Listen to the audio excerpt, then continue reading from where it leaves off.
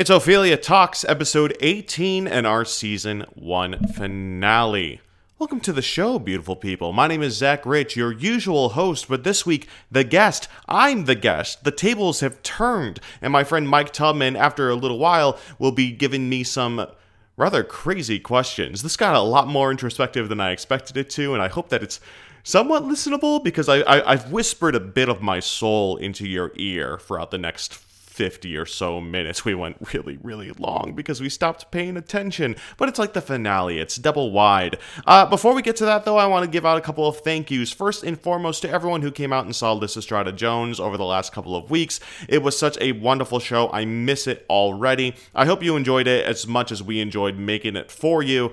If you missed out on it, well, there's always the next one. But Lysistrata Jones was a show that was very close and dear to my heart. I'm sad to see it go, but I'm so excited for the next big thing coming up. And I meant to talk about this during the podcast proper, but we didn't get around to it. But this is the last episode for the season for Lysistrata Jones, for Ophelia Talks. We're going to take the summer away, kind of recharge our batteries a little bit and focus on other projects. But we're going to hopefully have another season of shows going on for you as we get closer to Ophelia's fall season. And I'll be checking in from time to time. We're planning on doing a couple of summer episodes with a couple of specific people. I think I'm going to be posting the first episode of a podcast that I'm doing with a couple of my friends that I will talk about later in the episode proper. There will be stuff going on in this space, so keep an eye out. Keep an eye on our social medias. All of that information will be there for you. I want to specifically thank a couple of people for allowing me to do this. First and foremost, Sarah Bennett and Billy Aiken Tires, the heads of Ophelia. I came to them doing this crazy idea. They said, try it out, it might work. And evidently, this has been really, really fun. I'm a huge podcast listener, and I've loved, I just love the opportunity to get to talk to people that I really admire and really respect and like. And this has just been a blast for me to do, so I'm thankful to them for allowing me to do it. And I'm really thankful for you, the listener. A lot of listeners have come up to me and said, I really enjoy what you're doing. I've been listening to it on my car rides into work or whatever. And that just blows my mind, because that's the kind of thing that I have done my entire life. So to hear something that I've been making have an impact on somebody else's life, that's been really, really sweet, and I hope I get to do it more for you in the future. And I hope you keep listening. I hope that I get to improve and keep on working on this little side project of mine and make it something that's really, really near and dear to many people's hearts. Thank you to everyone who came out and did the show with me, sitting here with me, reflecting on my self-indulgence. Thank you to Mike for coming out and doing this finale episode with me. Evidently, not being in control of where the conversation is going is really, really difficult, and there is a specific moment that you'll hear in the episode where I was like, I have no idea what to say, and that's crazy to me. I understand now what it's like to be in the hot seat when I'm doing the show, and hopefully I'll take that with me for season 2. I've talked on way long enough. Have a wonderful summer. We'll talk a little bit about it in the show proper, but we are doing Your Alice at the Brooklyn Academy of Music and the Edinburgh Fringe Festival. All the dates for that information are on our website at my gosh, I just want to keep on saying Lysistrata. All that information is at opheliatheater.org. If you want to follow me over the summer, my socials, I am Papa Bear Zach on the Twitter and the Instagram. Keep up with me. I post from time to time, usually about video games, but I try to diversify just a wee bit. And alright, thank you to Fiend in Green for the use of our theme song. It's called Welcome to Enjoy off the album Green Planet Adventures. Find out more about them at fiendandgreen.bandcamp.com. They're a lovely group of people, and I'm so thankful that we got to use this really cool song for our first season. And that's about it. Let's dive into the episode proper. I hope you'll forgive me for a little bit of self-indulgence on my part, but this was a fun exercise for me, and I think it was a fun episode to listen back through. So, yeah, go ahead. Go off and frolic. Enjoy your summer. I'll see you back in the fall. Enjoy.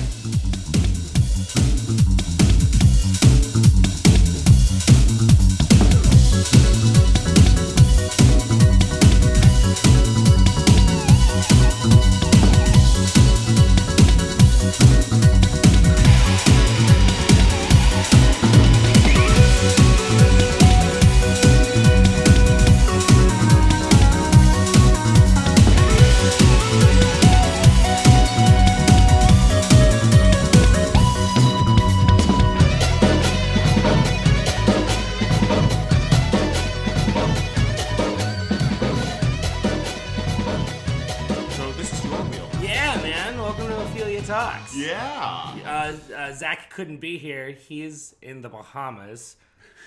What is he doing in the Bahamas? Writing. Writing. Okay. The next great, not a Bahama novel, not American. Not novel. a Bahama Mama. Not a Bahama Mama. He's drinking those for inspiration, and he's written about a page and a half, but it's a solid page and a half. So I'm going to be guest hosting today, and with me is Zach Rich. Yeah. Because Zach. They're both. Who spelled came up with that? I don't know. I think somebody misspelled my name Probably. at some point, and that's just what people called me for 2 years. If you think about it, like they're spelt the exact same. It should be Zach Rich or Zach Rick. It should be Zach Rick. It should be one of them. They're spelt the exact same, Zach. You're getting kind of crazy. So, but anyways, let's get this bad boy started. So yeah, ask me some questions. I'm gonna ask you first and foremost, how long have you been with the company, man? I've been with Ophelia for good gravy. I think it's been 3 years now. Yeah, man. It flies by, doesn't it? Since Floyd, which was ever so long ago. I just need to point this out. He has actual questions written down on his phone. Oh, yeah. Whereas I literally just throw out the cue cards. It's just like, yeah, but you print up the cue cards, so I'm impressed. I have nothing prepared, so let's just spin the... So I don't anticipate getting to any of these questions, except for the last question, which I'm very excited about. Yeah, no, I joined in. I was a huge Floyd Collins fan. I saw Fox and Boulder, and looking for the program, I saw, it's Floyd Collins coming up next. And I was like, that's my favorite musical. Yeah, so I instantly auditioned. I remember being at Fox and Boulder and going up to Eric. I was like, he's the director. I gotta make him. And I think we talked about... That is Eric Ryder, for those of you who don't regularly listen to the that? podcast. Oh, baby! Oh, no! Yeah. I'm the monster now.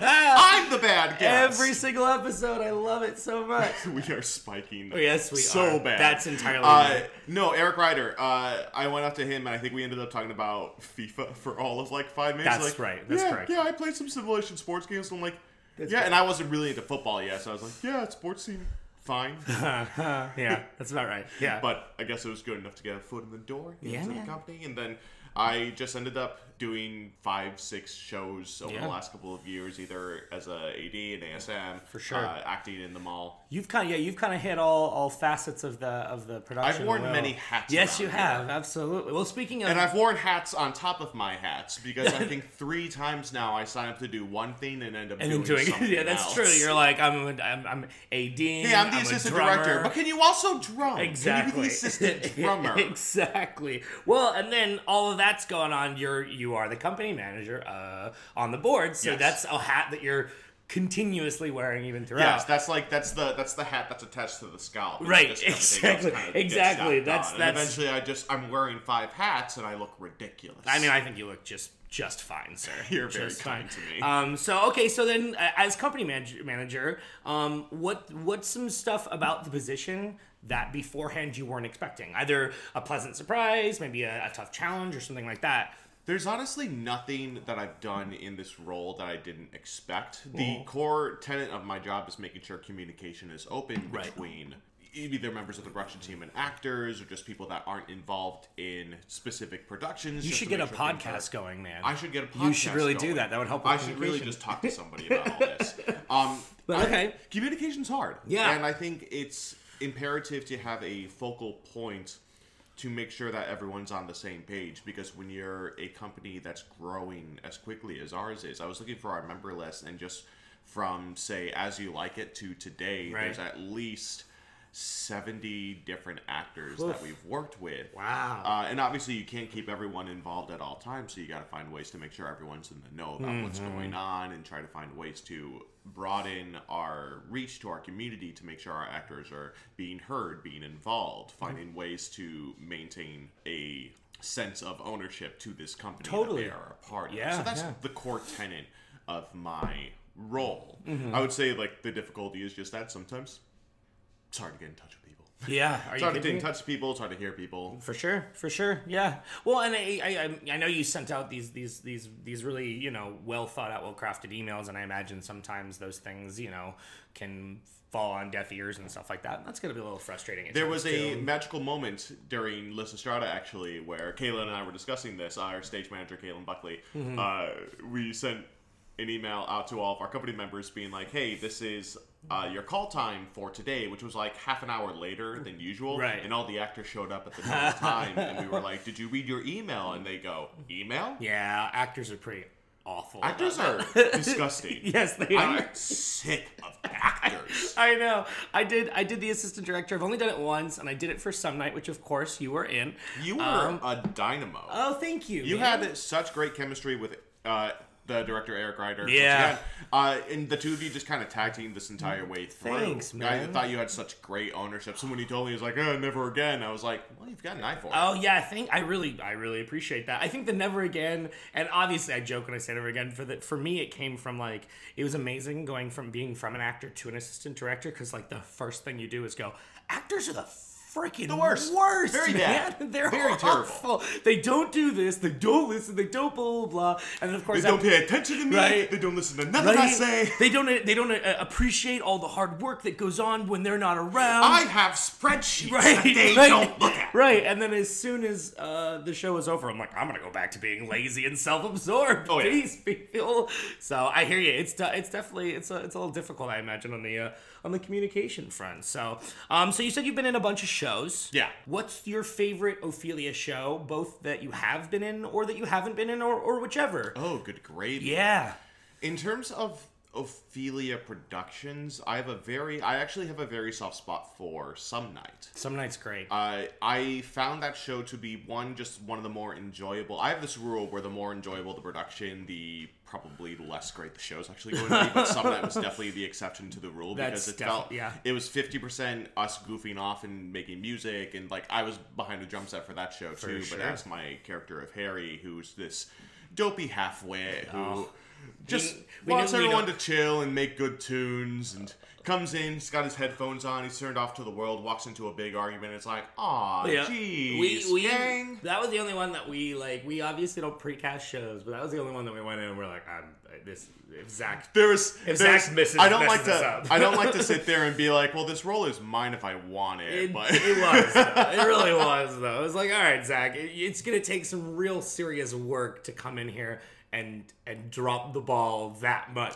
to not get cast. I would have to have my talent Space Jam done. That's very, very accurately put. Like some magical alien drumsticks just kind of seep in and take the talent from this sweet Ophelia boy. Sweet Ophelia boy. No, I found Some Night to be it's a very magical show, and it's a very, like Sarah Bennett, the writer, the cat is going. The cat's just going nuts. Over there. She wrote this really introspective and sweet and beautiful piece just about forming a community and building something together and making music and loving each other, even when it's very hard to love somebody else. That show really, really, really rings true to my heart, and I felt like doing it was easily probably one of the best New York experiences I've had since I moved out here. That's great. Yeah, she tends to write shows that have a theme of community and that mirror usually the group in some form or another. Sure. And I think that those all resonate with us. And that was when Eric and I were first discussing the show, we really discussed that, that space that we created with the set and just the energy that we wanted it to feel like the kind of space that Ophelia, like we were talking about, like we want to party here after the show's over. Like we want it to feel very distinctly community and distinctly Ophelia. So I'm happy that you did that. But like I feel like I've done, I think I've been involved with at least, I want to say 6 or 7 productions in the last 3 years, and each of them have presented something radically different every time in terms of a different challenge. Even I was a part of, we did an adaptation of The Seagull, which Sarah Bennett also wrote. Absolutely. And I signed on to be an ASM, an assistant stage manager for that, and I ended up playing a very small part. The character Yakov. Yeah. Who's like this kind of almighty janitor of the entire story. Yeah. And you cracked me up. and that was the thing. I was like, what can I do to make a character with basically 2 minutes of screen time and 5 minutes memorable? Right. And I've learned this wonderful lesson where the smaller your part is, the more likely I don't want to say you become the best part of the show, but you have such little territory to fuck up. It's easier to steal if you're gonna. If you're gonna be able to, with my recent, role in Lyssa Strata-Jones, even though I'm on stage the whole time, there are only moments where I'm kind of injected into the actual Absolutely. space. And it's all right, this is my little moment to kind of steal, and then I can go back to doing whatever I want to do. And you were one of the more memorable parts of that show, despite the fact that you were very, very you spent very little time in the actual show. I didn't have the opportunity to be bad. Yeah, that's a way of putting it, Zach. Yeah. And it's really unique because I think we're fleshing out. Even I was a part of our original run of Your Alice, which was by and far one of the most difficult processes I ever went through as an actor. Both because there was a show that pushed me far outside of my comfort zone, just in terms of physicality, of emotion, of even Billy Aiken-Tyers' approach to the rehearsal process and the community building. It's a very unique situation that she builds for her actors. It's a very different room, and it took a lot of getting used to do that. It was quite honestly one of the most difficult processes of my life that just left its huge mark on me. Yeah, absolutely. Just kind of a new drive for better understanding of textual work and just building something. The thing that always brought me to theater was being able to build something with collaborators, like any medium. Even if you look at movies and film and video games and all that stuff, I feel like theater is such an intimate space. And what we built with the original run of Alice was this extremely close and personal journey that going on with that room of people. And I'm not in this production of it for personal reasons. I've got some stuff going on outside of it that I just have to tear myself away from, but I think it's such a unique and beautiful and cool show that I really hope a lot of people get to see in the next couple of runs of it. It's great that it has legs. Yeah, it's very exciting, and you're absolutely right in that every single new show that we do, I do feel like there's a different, I don't want to say lesson, but different thing that you can take away and that you can hold on to, and that's yours for good. Absolutely. And I think Ophelia does a really good job with that, whether it's something, depending, whatever the show may be, whether it's something on of a subject matter that's a little more serious or a subject matter that's a little more lighthearted, there's still something really wonderful that you can take with you. Going from Some Night to Your Alice, because we did those back to back, and I was involved in both of them, was the most jarring experience. Talk about a juxtaposition. Absolutely. Holy crap. Yeah. Sometimes you just build a season and you've got some distinct flavor, but I was basically at the theater almost maybe 5 days a week for a good 4-month period. Yeah. Boy, howdy, does that ruin a boy. I'm literally 2 weeks out from doing that pretty much all summer. Right. And I hear you on that. It's exciting, and then there's that moment where you go, I just need to breathe. I like swimming, but I need to breathe. It's great. Some days I just feel like I'm treading water. Dude, I hear you on that. But it's all moving towards some good stuff, which is always kind of exciting. So, speaking of treading water and speaking of future endeavors, I'm sure you can't divulge what the next season is or anything like that yet, but what's something about the group that you are most looking forward to moving on in the future? Something that excites you. Good golly, while sidestepping those landmines. Well, the honest answer is I have no idea what's happening next. Right. I'm not saying that because I'm trying to hide whatever we're doing. Yeah. I have no idea what we're doing. Fair next. enough. Yeah. A lot of the emphasis and attention is being spent on Alice right now, simply because of the scope of what these next two productions for it are going to bring. Absolutely. We haven't even really started discussing the fall season yet, which tends to happen. We take the summers away, one, to regroup because we're just you need to get at the batteries it for charged. so long, and also trying to do the shows in our space at any month that is between June and September is a death wish I would not wish on anybody. You and I have been part of, I'd say, the 3 hardest productions to be a part of with regards to it being quite hot. When we did Floyd Collins, we did our production of that in, I want to say, June. Yeah. and it was a very hot summer in New York. The temperatures were getting up to about 90 degrees, and our theater space doesn't have central air. We have no air conditioning whatsoever. Right. And Floyd Collins takes place in the death of February. Yeah. So we're supposed to be chilling ourselves to the bone, and instead I'm in like heavy plaid shirts. Right. The sweat dripping. There's one moment where I'm literally looking down at the world, like trying to see Floyd in his hole and everything, and we're all just looking there, looking sad, and I just watch. The sweat, like a torrential downpour. I feel like I could wash away a colony of ants with what was happening on my body in that moment. That was me during Alice. Alice was terrible. Alice was even worse. Alice was like jacket on top of jacket on top of jacket on top of jacket, and you're running around, and also you're doing all these things with your arms, and let's run around in circles. My name's Billy Aiken Tires, and you're going to get a cardio workout today. Like, oh my God. Yeah, man. Whereas on the flip side, we did some night in freezing cold with no heat in the theater that week because God wished bad things on us that day. And there was a moment where I'm supposed to be like fast asleep, stage asleep on the floor, and suddenly we're just...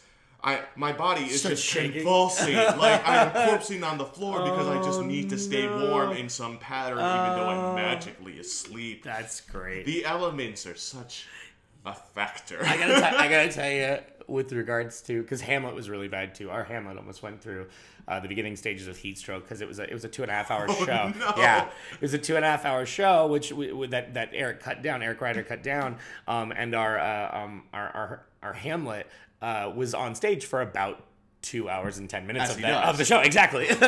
And so we had to force him during the 20 minutes he wasn't on stage to go into this is back when we were doing this in the Broccoli space, which is different than the Curse space that we're in. And there's the coach's office that's right there, and it had an air conditioner in there, and we forced him to go in there and soak up some air conditioning before he went back on stage. But no, the thing I'm most excited about with this BAM run is probably that BAM for Alice is that BAM has AC, baby. Exactly. Moving on up. I can't wait, man. We are moving on up. It's super exciting. And that's like the thing. When we talk about the future of this company, like there's no specific roadmap right now, but the trajectory is upward. In both in terms of our reach and our scope, like our ambition is something else. Yeah, man. Even looking at what we accomplished with Lysistrata Jones, or even the play festival that we did at the top of this season. Yeah, like, those were small budget works, but just the creative prowess on display between the 4 shows that we did. Like, it was something else. Yeah, man. I'm very proud. Just looking back at this season between the play festival and Lysistrata, like I'm very proud of what creatively we were able to accomplish. And I think it's just, I don't want to sit there and be like, well, it's just going to be more of that, because you never know what pitfalls are going to come up along the way. Right. But when I look at the future of this company, like I see more creative endeavors and an ability to broaden our scope and our reach, especially considering we're opening a West Coast branch. We are sending the show to one of the biggest off-Broadway theaters there is. We're sending the show over to basically the place that places go on Broadway in the West End someday. Like there's stuff happening, and I don't know what it is, but it's happening. Yeah, man. It's a very precarious yet exciting time for the group right now, and it's got to be more interesting to you since you've been there since the crying screaming baby moments. It's weird, man. There are moments where I have to take a step back and kind of like examine. Like I've been comparing it to living in New York, actually, which is you live in New York and you take so much of New York for granted. How long have you been in New York now? 7.5, I want to say. Good gravy. Yeah, maybe close to 8 now. Holy crap! I think it's gonna be 8 in like 10 days. I think I've just been saying 10.5 or 7.5 for the past like 6 months, and I'm like, oh shoot. It's gonna be like in like 2 weeks. It's gonna be 8 years. But I think you walk around and like during like Christmas time, and there's all these lights on like Madison or something like that. You know what I mean? And you're just kind of walking around doing your normal thing. And I think every now and then you got to take that step back and like look up and go, oh right, I do live in freaking New York City. People pay money, like a lot of money, to come and take their families to visit here for just a week and like see all these really truly kind of incredible things that I sort of just like take for granted sometimes. And so I've been kind of comparing it to that in a very similar way, which is just like I'm so in the thick of all these things right now, and it's so awesome to be a part of it, but there's so much work required of it, you know what I mean? And it's like constantly looking at script work or doing research or doing this, and it's all work that I love doing. But every now and then I do have to take a step back and be like, holy crap, I'm making my off-Broadway debut in 5 weeks. And it's like, oh my God, I'm making an international debut in a couple months. And it's like, it's all those types of things. Whereas I'm, especially going back to California with this new show, you know, to set up OTG West, we're all from California. Sure. And so I remember doing shows in Sarah's backyard and just kind of having fun, and, you know, and we still are obviously having a lot of fun. And so, yeah. Obviously. Yeah. We're having a great time. Back when life was great and we didn't hate our, Oi, Billy, you want to run around for me? I love her, though, so damn much. I've entered this very introspective moment of my life. Yeah. Like when we're talking about, like, my life trajectory kind of blew up a few months ago because of various unfortunate circumstances. Right. So there's been a lot of... The polio, yeah. Yeah, it came back and got me in a bad way. I had this night, just a couple of weeks ago. It was after a performance of Lysistrata, and I recently changed apartments. I feel like if you listen back for this entire season, you just hear like weird background events going on for my life the entire way through. It was like, oh, you moved. Oh, there was this big break. Like, what's going on? I'm like, stuff's happening. Right. But there was a moment. I was about to come home, and I literally put my key in the door, and it was like, I don't want to be in my home right now, which is weird because I love my home. All my stuff is in my home. My bed, my favorite place in the world, is in my home. Right. And I live now a couple blocks away from Astoria Park. Gorgeous. Which is wonderful. And it was like 2 a.m. We had gone out and everything, and I was a little tipsy. And I ended up walking over to the park and sitting down by a tree and just kind of overlooking. I feel like I've never done this before, but I just looked at the city from the view of the East River. Yeah, man. Which is something I don't think I've done in years. And yeah, it's odd because I feel like I've lived in this city for 5 years now, but I don't feel like I've actively lived here yet. Yeah. I think, especially when you live in a place like Astoria and we're so centralized with all of our friends and with the theater and stuff like that, that I think sometimes it's easy to get caught up in your little like 10 to 20 block radius of your world. And I think that's what, I mean, I wouldn't even say my 10 to 20 block radius. I would say my bedroom and my bathroom. Right. I realized that I just kind of locked myself in a box the last couple of years. Like, even though I'd been doing all of these things, it was getting to a point where I wasn't feeling a sense of accomplishment with what I was doing. I wasn't feeling connections to other people. I was in a relationship that wasn't working anymore, and I refused to acknowledge it. Right. And when it all kind of started to blow up in my face, I thought it was blowing up in my face, but in reality, I've just been watching this bomb go off in very slow motion. Right. So and just haven't really put the pieces together yet. Yeah. And it feels like this is a moment where, like, because this bomb went off, like, it also knocked the lock out of the cage that I put myself in. Totally. And I feel like this is a moment in time where it's like, oh, I can push this open. I can come out of my cage and do just fine. Reinvent some things about yourself. It's cool to reinvent yourself at almost 28. Yeah, you know what though? I did about the same age. I started to really work on myself as well, and just because you're an old man. Shut up. But although no, I used to make fun of Sarah Bennett all the time when she turned 30. I would just like knock her all the time. Yeah, I'm like, oh, now that you're in your 30s, and now that I'm 30, she's just living it up. But it's fascinating. I've even some of the music and the media I've been listening to. There was an album I was listening to, because like when you go through a breakup, every song turns into a breakup song. Oh yeah. And there was an album. It was one of those ones that's just been around since I listened to one song from it. I'm like, I love this song, and someday I'll listen to the rest of this album. Do you know The Wonder Years?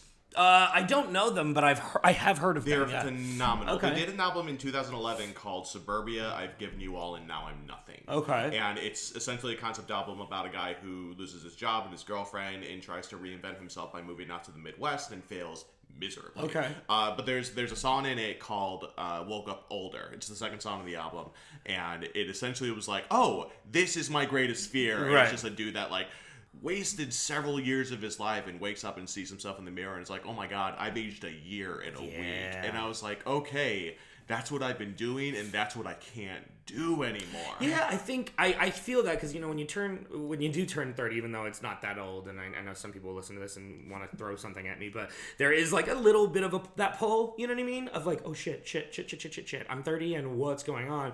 But I think for me, like, first of all, 30's been the best year of my life, and I know everyone says like your 30s are amazing. It's genuinely true. Heck yeah. And it's one of those things that like you can't get complacent. You got to just keep working on your life, keep working on yourself. And I honestly, from a personal level, I've seen some of the work you've put into yourself over the last couple months, and I'm really proud of you, man. You seem to be doing really well. That's nice of you to say. It's true. It's coming it up as it goes along. It's true though. Been going to the gym, bro? Dude, the gym is huge. The gym's a very nice place. It's huge, man. And especially once you start taking care of yourself in one facet, it spirals. You want to take care of yourself in other aspects of your life, and you want to go on that audition that you maybe wouldn't have gone on. Oh yeah. Or you do this that there's a lot. Even drumming for Lysistrata, I feel like if you had asked me to do that 3 months ago, I would have said no. Right. Nuh-uh. Right. Mm-mm. And then I ain't good enough. And you did it, and you freaking murdered it. So it's like I certainly murdered something. Well, with all the sticks that were flying around in that space. It was okay.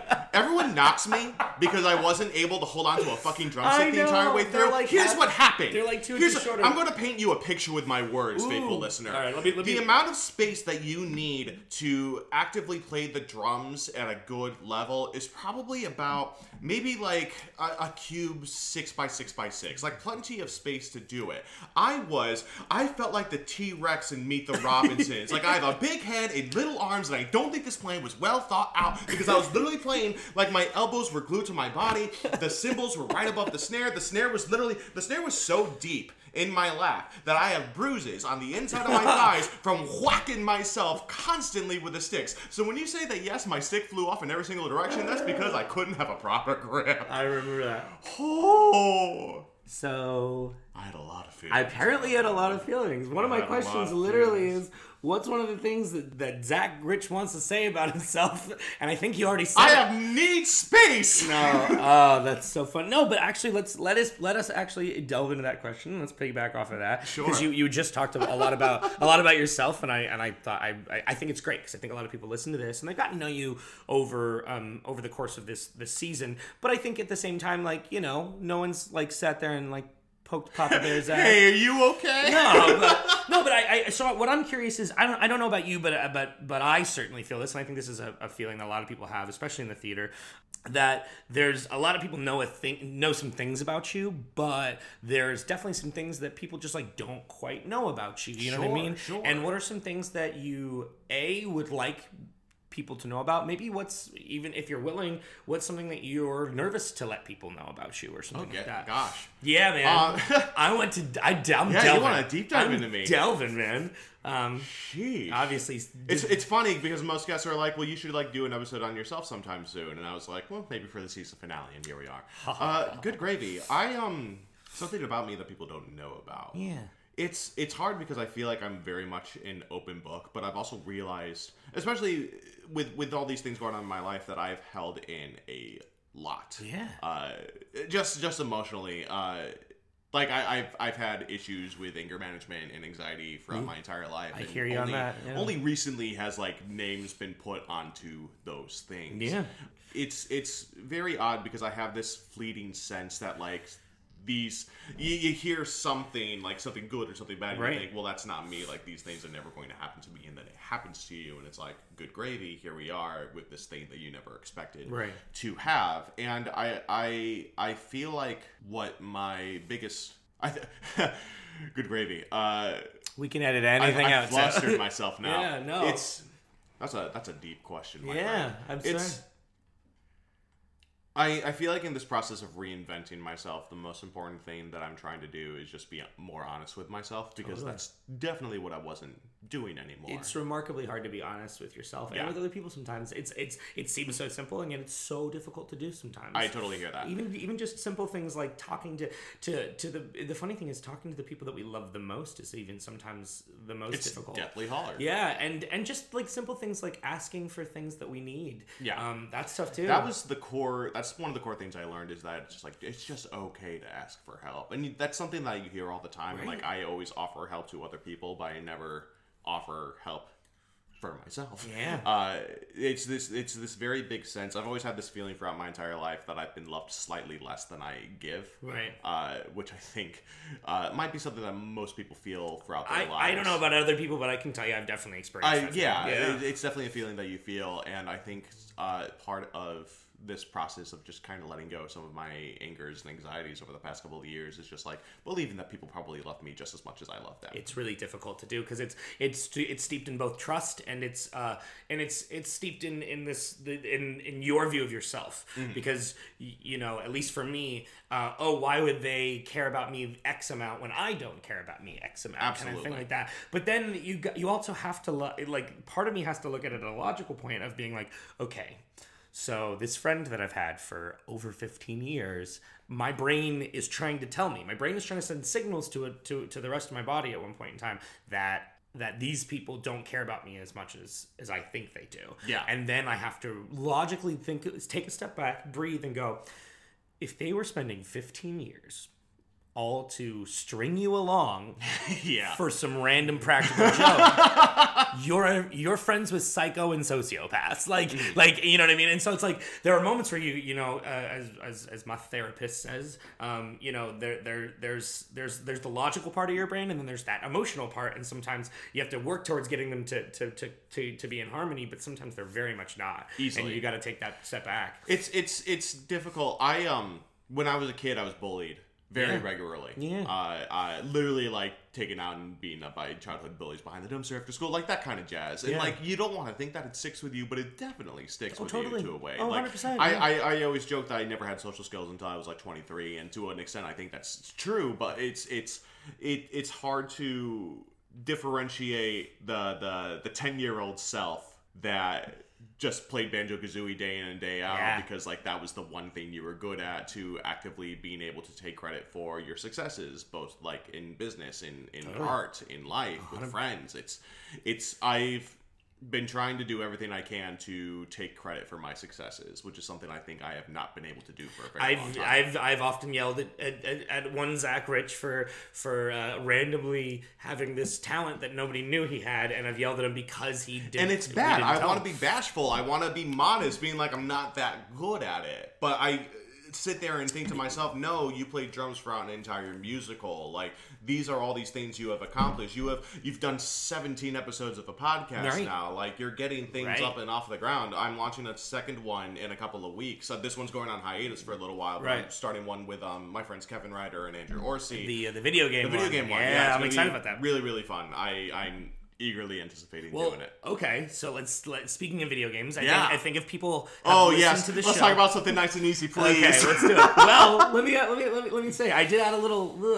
So you're a huge video game. If anybody here has listened to the podcast regularly, I think or just knows you, they know that you're a big video game guy. And so I'm curious. You touched on the fact, the personal reasons that you connected with Banjo-Kazooie. Yeah, recently. sure. But like, what is it about the video game style of storytelling that really appeals to you as a storyteller yourself? Because that's what ultimately we're doing as actors and directors and writers and things like that. We're telling stories. So I'm curious as to what part of that storytelling appeals to you, and if you noticed the two types of storytelling with theater and with video games bleed over at all in your experience. So I find gaming to be a miraculous art form. Yeah.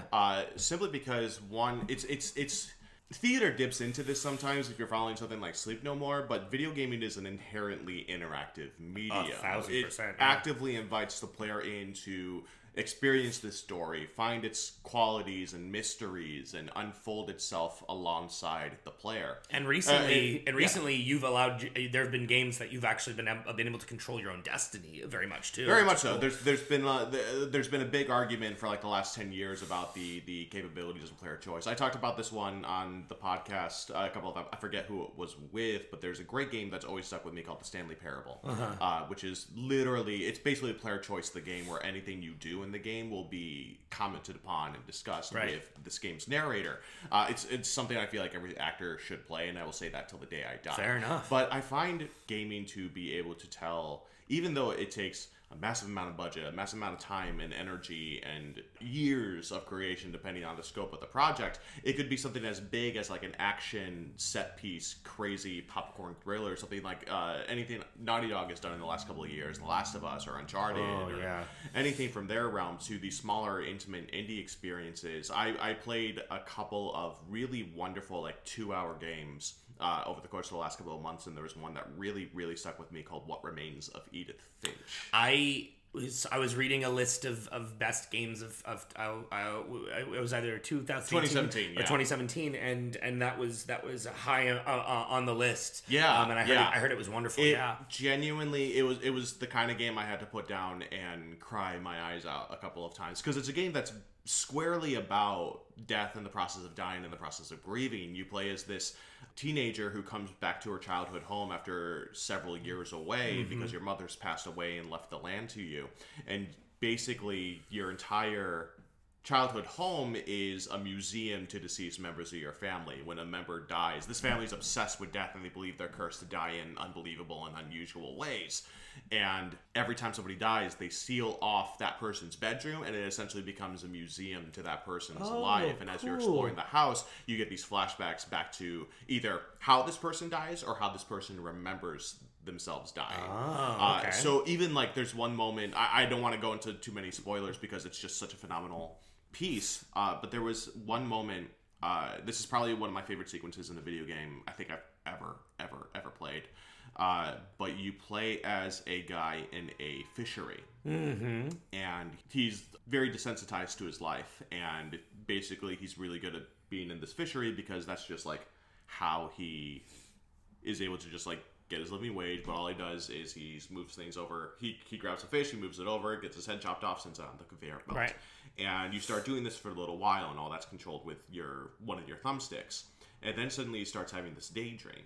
And this daydream starts off very, very simple. And you're controlling a cane and he's moving for a 2D space. And then as it gets more and more intimate, you realize that like the scope of the daydream is broadening, and you're controlling the daydream with one stick, but you also still have to move the fish around with the other stick. It's one of the most ingenious moments, one of the greatest moments of story and gameplay integration that I have ever seen in my 20 years of playing video games. So it cool. blew my absolute mind, because you're still trying to control this daydream, but the fish comes in and you still have to focus on the fish, and the daydream gets bigger and bigger and bigger, and it takes up the space, and eventually like this guy wants to leave behind his real life or his fantasy. And I don't want to say how it ends, but the way it ends literally ruined me, because I feel like that's very much like how I've spent several years of my life, was just trying to build these fantasies to escape a mundane reality. And I think that's one of the best things about video games, is that they offer an escape that lasts an extreme amount of time. Games tend to take,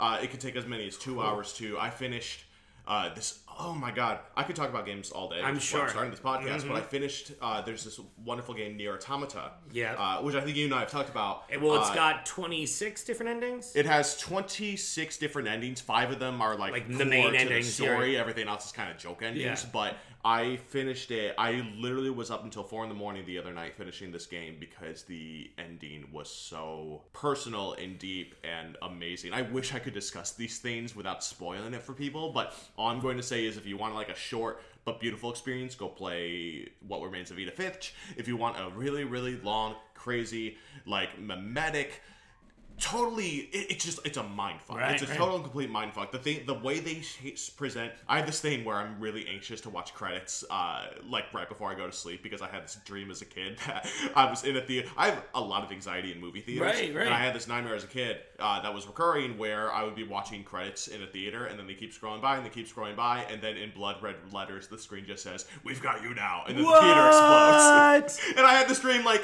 weekly for 4 years of my life. That's great. That should be on the list of things Zach doesn't want to tell people. That's crazy. Yeah. Okay. I have very weird anxiety in movie theaters. That's very weird. That's very strange. It's very but weird. Good to know on a personal level. But the way this game presents its ending credits, when you get to the truest ending, is probably one of the most memorable moments in a video game I have ever spent. And playing that in 4 a.m. was just like, and I didn't know it was 4 a.m. I was like, what time is it? 1? Dude. 4. My video game like love is very, very, very withholding on my part, because I'm terrified because I have such an addictive personality that I know that if I were to just like give in and just play until I truly want to stop, I'd be like one of those kids in like Korea or something like that who like easily died because he just like sat there for 25 hours. That's one of my problems too, is that there are bits of my life where it's literally like wake up, sit on the couch, play the game, go to sleep. Right.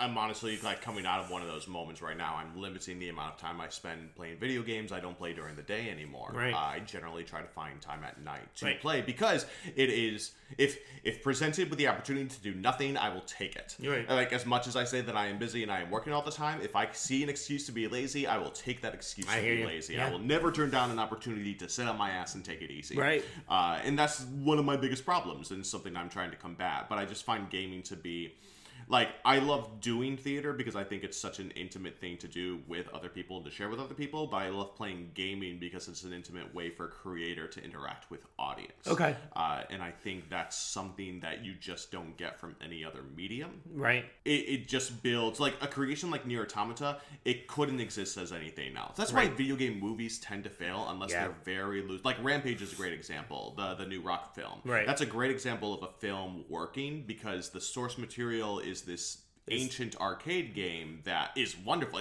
Rampage is great. If you ever see a Rampage cabinet, like, go ahead and play it. I used to love it. But Rampage works really, really well because there's very little you actually need to adapt into it, so that you got a lot of room to build something around it, which is why most people are calling it the best video game movie. But when you try to adapt, like, say, Max Payne or Hitman or even the recent Assassin's Creed game, none of those worked because you lose that sense of connection between the work and the player that you don't have in cinema.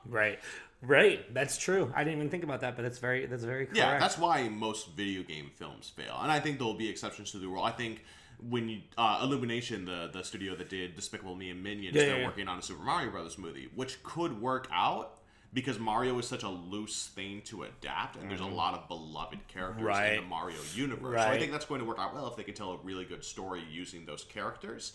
And the timelessness of Mario, hopefully it means that, like, they're not going to squeeze in a Katy Perry song or something like that, but there's a lot of timelessness to works like that. It's why a lot of people still love, like, the 80s cartoons of Mario Brothers Super Show, and Pac-Man and the Saturday Supercade kind of things. The more loose something is, the easier it is to adapt. That's why Alice in Wonderland gets adapted out the wazoo. There's so much in there. Too much, am I right? Go see Alice at BAM. Or don't. Yeah.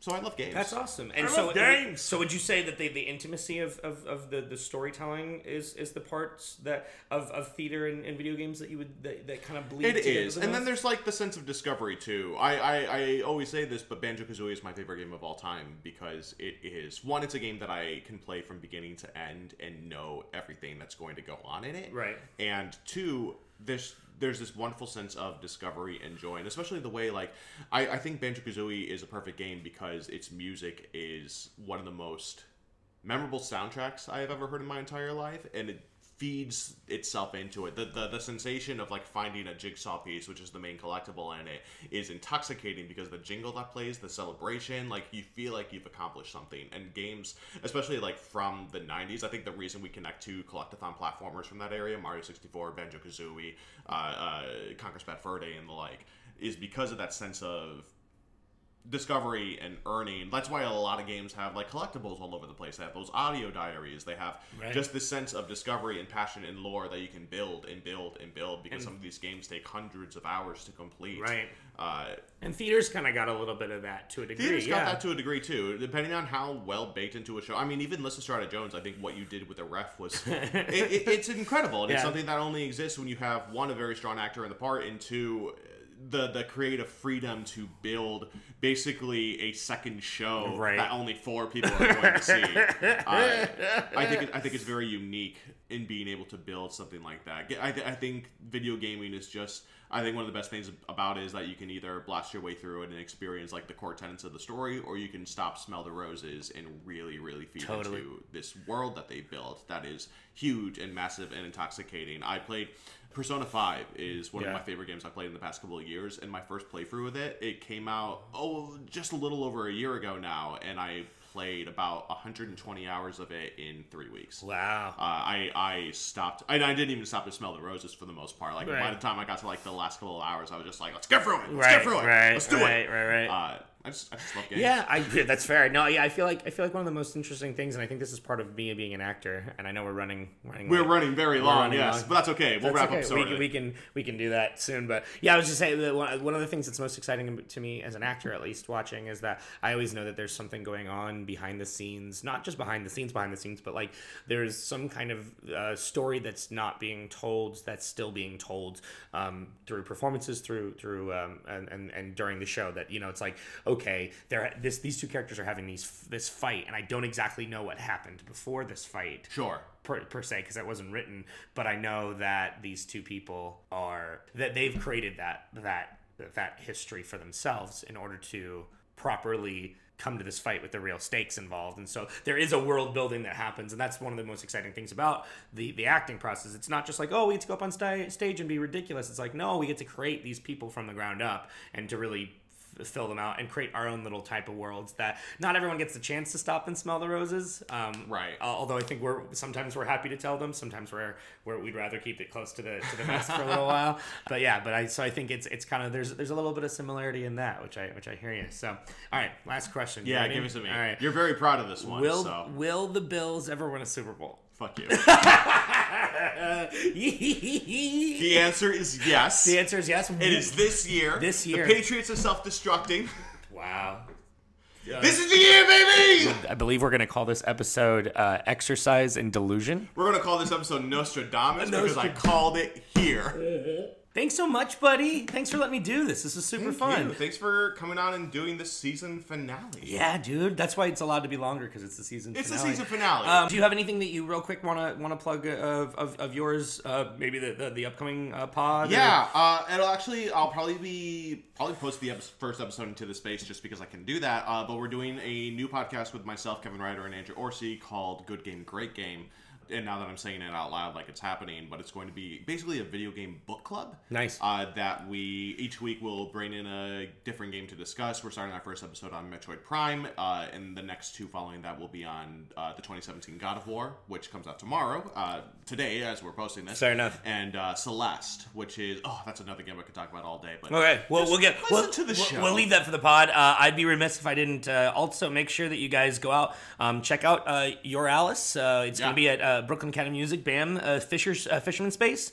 It's going to be there through the from the 23rd of May through the 27th of May. And then if we have any UK listeners, man, go out. We're going to be in Edinburgh, Scotland for the pretty much the month of August. Tickets are all tickets are online through Brown Paper Tickets right now, or you can go to BAM's website, or even I think Edinburgh's website's got them available. And then if you got any California listeners, man, from the, I think I'm going to be out in California from June 17th through July 1st, and so there's going to be some shows going on then. We're going to do Almost Maine, so make sure you go check that out too.